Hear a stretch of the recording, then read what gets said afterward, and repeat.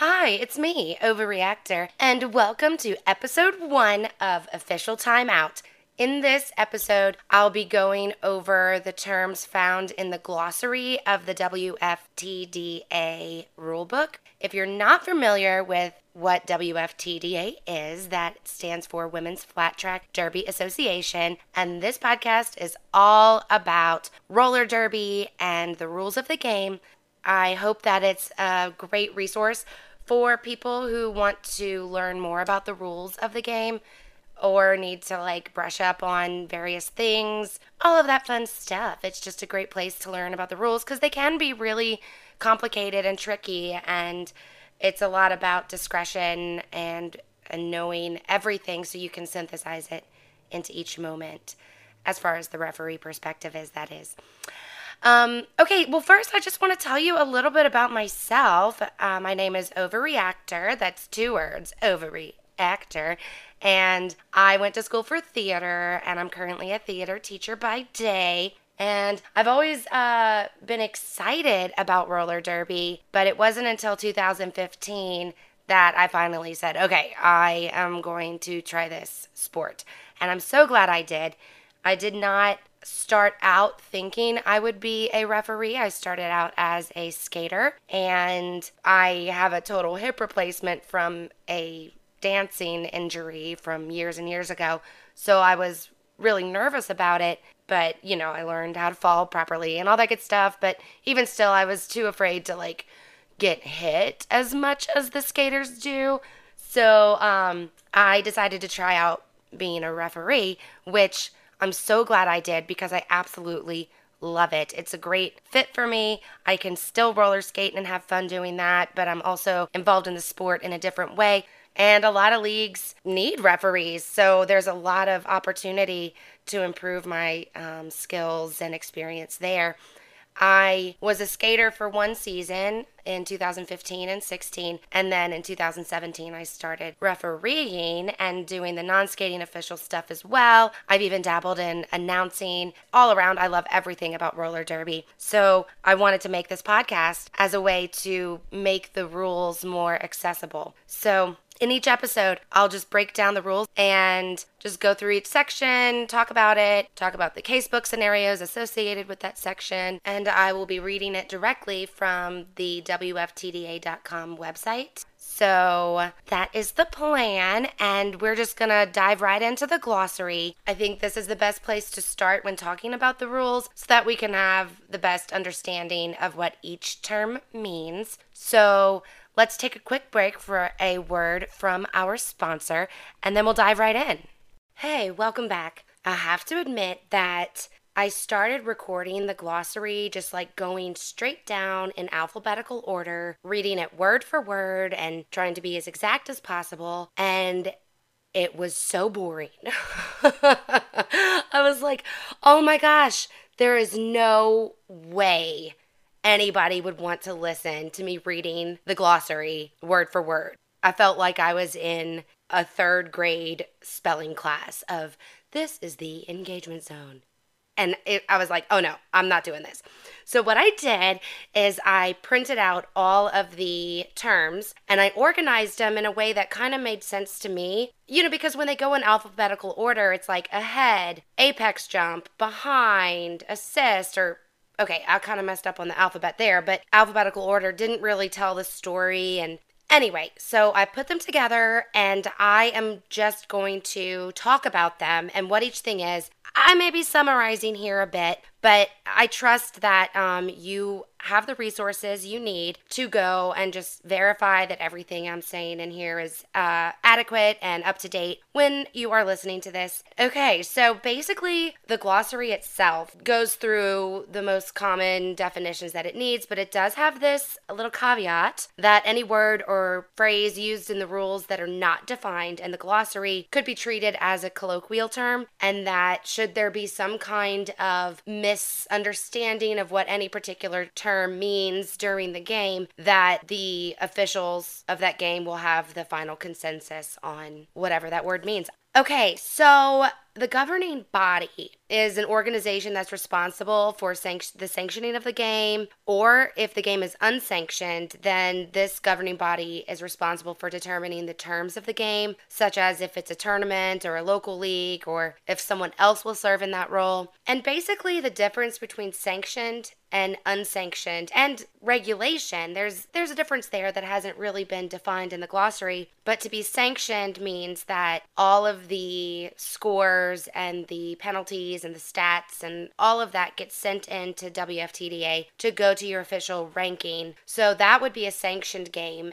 Now, unsanctioned is they're not following all the rules per se. Maybe it's more of like a fun, willy-nilly kind of silly game that they kind of just are making up their rules on their own. That's unsanctioned, like not going by the sanctioning of WFTDA. However, regulation is very similar to sanctioned in that it follows all of the same guidelines as a sanctioned game. It's just that the paperwork is not being turned in to the WFTDA. And this is helpful for times when, like if your league is training new referees or NSOs or has new skaters that you want to give them a shot to play, like put them in a regulation game so that it's like they can get that sanctioned experience without the huge pressure of it having to be so perfect when it gets turned into the WFTDA. Okay, so the first few things I'll talk about are just kind of gameplay setup kind of things. So all skaters are required to wear protective gear, and this includes a helmet, mouth guard, wrist guards, elbow pads, and knee pads, so long as they provide additional protection and the skater is physically able to wear them. A skater should not be penalized if the equipment does not provide additional protection for the skater. And this would be, for instance, if a skater, like skaters are required to wear wrist guards, but let's say somebody had a surgery or lost their arm in battle or something, you can't make someone wear a wrist guard if it doesn't provide additional protection, you see. So there's that allowance to help this sport be more inclusive, so people aren't bound by like, you have to have a wrist guard. No. If you don't have a wrist, you don't need a wrist guard. Like, that's just the way it goes. Okay. So a jam is the basic unit for the play of the game. It can last up to 2 minutes. That's the longest a jam will go, and there are circumstances where a jam will be shorter than 2 minutes, which we'll get to a little bit later on. The roster is the list of skaters for the team and their identifying numbers who are eligible to play in the game. Teams are allowed to roster at this time up to 15 skaters, and even though, as we'll talk about in a little bit, not all those skaters will be on the track at the same time, that's the maximum amount of players that they can have on their roster. The jammer is the skater who scores points for the team. The star is the jammer helmet cover, which has 2 stars on it, one on each side. So the skater with the helmet cover with the stars on the side, that is the one who will score the points. And it is a helmet cover, not stars painted on the helmet itself. And you'll see why in a little bit. So we have the jammer, and we have another position called a blocker. And these are positional skaters who form what's known as a pack, which we'll talk about in a little bit. So up to 4 blockers from each team may skate per jam. 1 blocker per jam for each team may be a pivot blocker. What? So you can have a jammer and 4 blockers, but one of those 4 blockers can be known as a pivot. So this is what a pivot is. She's a blocker with extra abilities and responsibilities, the pivot. Okay, and you know who the pivot is because of the stripe.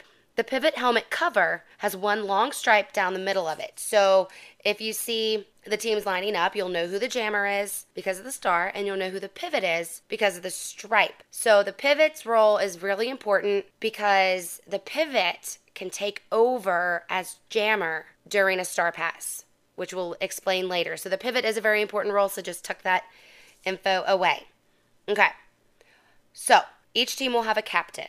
The skater identified as captain shall have a visible C on their body or clothing. This person will speak on the team's behalf. If a captain has not been selected or has left the game, the team may determine one at any time by informing the head referee. If a penalty is needed to be assessed to a captain, they must identify a captain immediately. So there are situations where a penalty will be assigned to the team as a whole, and the captain would be the one to serve that penalty. So if there is no captain, or if that captain fouled out, they need to assign a captain. Okay.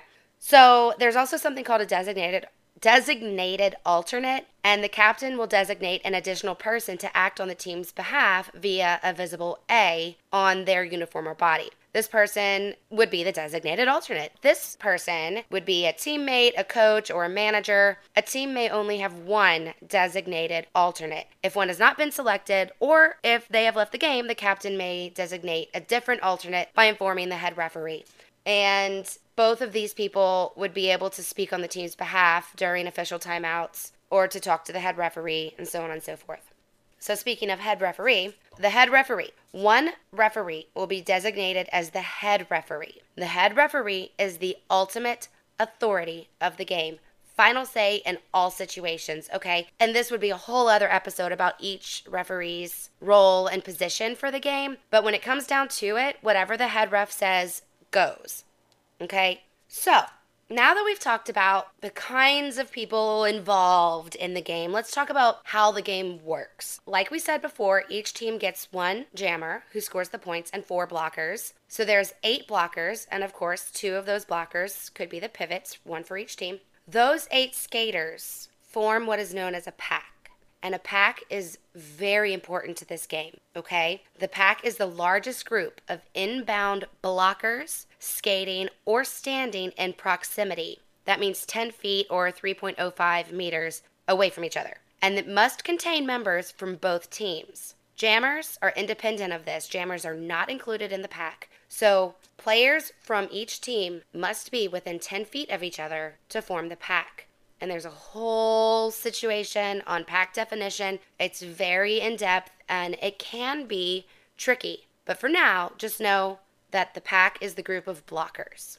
You'll hear often that a skater must be upright, inbounds, and in play. So upright is a skater who's not considered down. Oh, okay, awesome, but what is down? Skaters are considered down if they have fallen to the ground, have either or both knees on the ground, or have both hands on the ground. After going down or falling, a skater is considered down until the skater is standing, stepping, or skating. Stationary standing skaters are not considered down, nor are skaters who are falling but have not yet met the above criteria. So if they're standing still, they're not down, they're just standing still. If they're like off balance and on one leg and like, whoa, whoa, and kind of like wobbling and like, oh my gosh, is she gonna fall or is she not? They're not down until they're down. They can lose their balance all they want, but they're still not down, okay? So standing would be a skater holding their body weight on their skates such that they are not down. And it is obvious to officials, skaters, and spectators that they're not sitting. Okay, so what's sitting? A skater whose buttocks are in full contact with the seat of a chair or a bench. That's sitting, you guys. You learned it here first. Okay, stopped. A skater is not making any directional movement with their skates. You think it sounds obvious, but like, let me tell you, when things get going, it's really important to know the difference between all these things.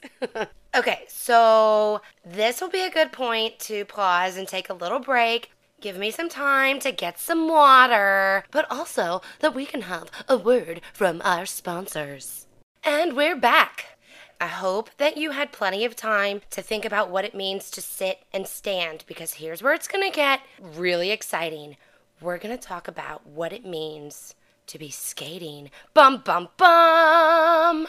Here's the definition of skating, or the direction of travel. A skater's direction of travel, for example, counterclockwise, lateral, or clockwise, is measured by the skates moving relative to a line perpendicular to the inside track boundary. If the skates are moving in the opposite direction, direction of travel is determined by the hips. Straddling is another position that a skater can have on the track. A skater is straddling when they are simultaneously touching the floor on or between the track boundary lines and beyond the track boundary line. Touching the floor beyond the track boundary with only one arm or hand does not render a skater straddling. Straddling skaters are considered out of bounds except where otherwise noted. So let's look at inbounds. Inbounds, out of bounds. I kind of made a little order, and I feel like now I'm moving the order around a little bit because it's telling me to see also inbounds, so let's just go straight to inbounds. Okay, so inbounds. A skater is inbounds if the only points in which they are touching the floor is on or in between the track boundary lines. Once touching beyond the track boundary, a skater is considered to be inbounds once again, once all parts of the skater that are touching the floor are on or in between the track boundary lines. A skater who touches the floor beyond the track boundary with only one arm or hand is still considered to be inbounds. Okay, so inbounds, there's lines that they make the track with. If you're touching the line, that's still inbounds. Once any part of your body or skate goes beyond that line, you're out of bounds. However, if mostly you're inbounds and only your one hand touches outside of the track boundary line, that's still considered inbounds. Two hands, no. One hand, all right, they give that to you, okay? Now it's important to talk about where you are on the track. So now that we know like what the track is, where inbounds are, where out of bounds are, like what's considered up or down or sitting or standing or moving, now we need to look at where you are in relation to everyone else on the track and the track itself. So you have an established position and a relative position. So your established position is where a skater is physically, an area of the track where the skater has secured their place. The examples include up, inbounds, down, out of bounds, in play, and out of play. So then, the relative position is a skater's location when inbounds and upright in relation to other skaters involved in the action. Okay, so when there's an action in between skaters, the relative position you have with the other skater is important, okay? So relative position is said to be gained or lost if the said location changes in a way that gives or loses some advantage. For example, one skater is passing another or being knocked down, out of bounds, or out of play. The relative position is only measured in the counterclockwise direction. So let's say I'm the blocker and you're the jammer, and my relative position is, oh, I didn't talk about ahead or behind yet, so I can't say this because let's talk about ahead and behind because that's important to relative position. Being ahead means that one thing, and it could be a skater, the line, the pack, one thing is ahead of another thing in relation to the track. It's ahead if it is nearer in the counterclockwise direction than the clockwise direction. This counterclockwise and clockwise direction is really important because roller derby is played in the counterclockwise direction. So that's where you're going. You're ahead if you're nearer in the counterclockwise direction, okay? So then behind would be anything. A skater, a line, a pack is behind in relation to the track if it's nearer in the clockwise direction than the counterclockwise direction. What that means in relative position is that if I'm the blocker and you're the jammer and I am ahead of you, that means that you're further, if we were a clock, I might be at the 1 position and you might be at the 4 position.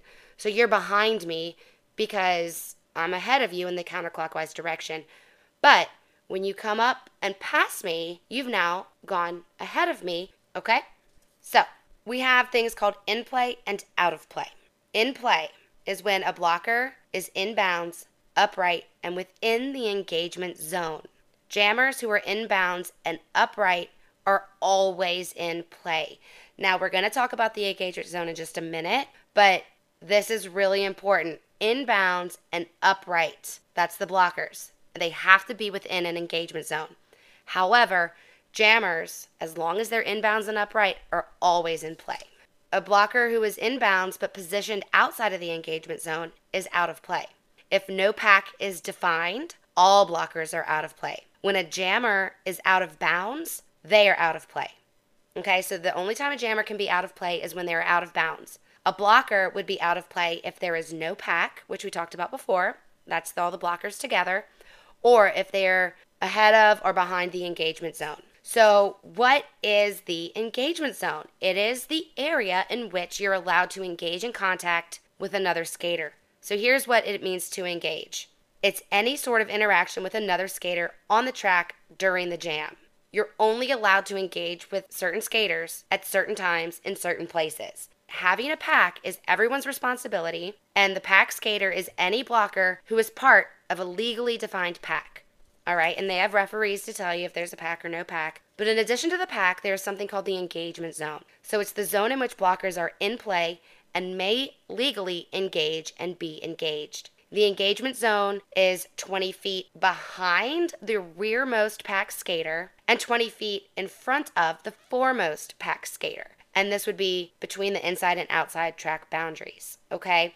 And 20 feet is 6.5 6.1 meters for anyone who doesn't calculate in feet. Which I should say 6.1 meters, which would be 20 feet for the one country that does calculate in feet. Okay,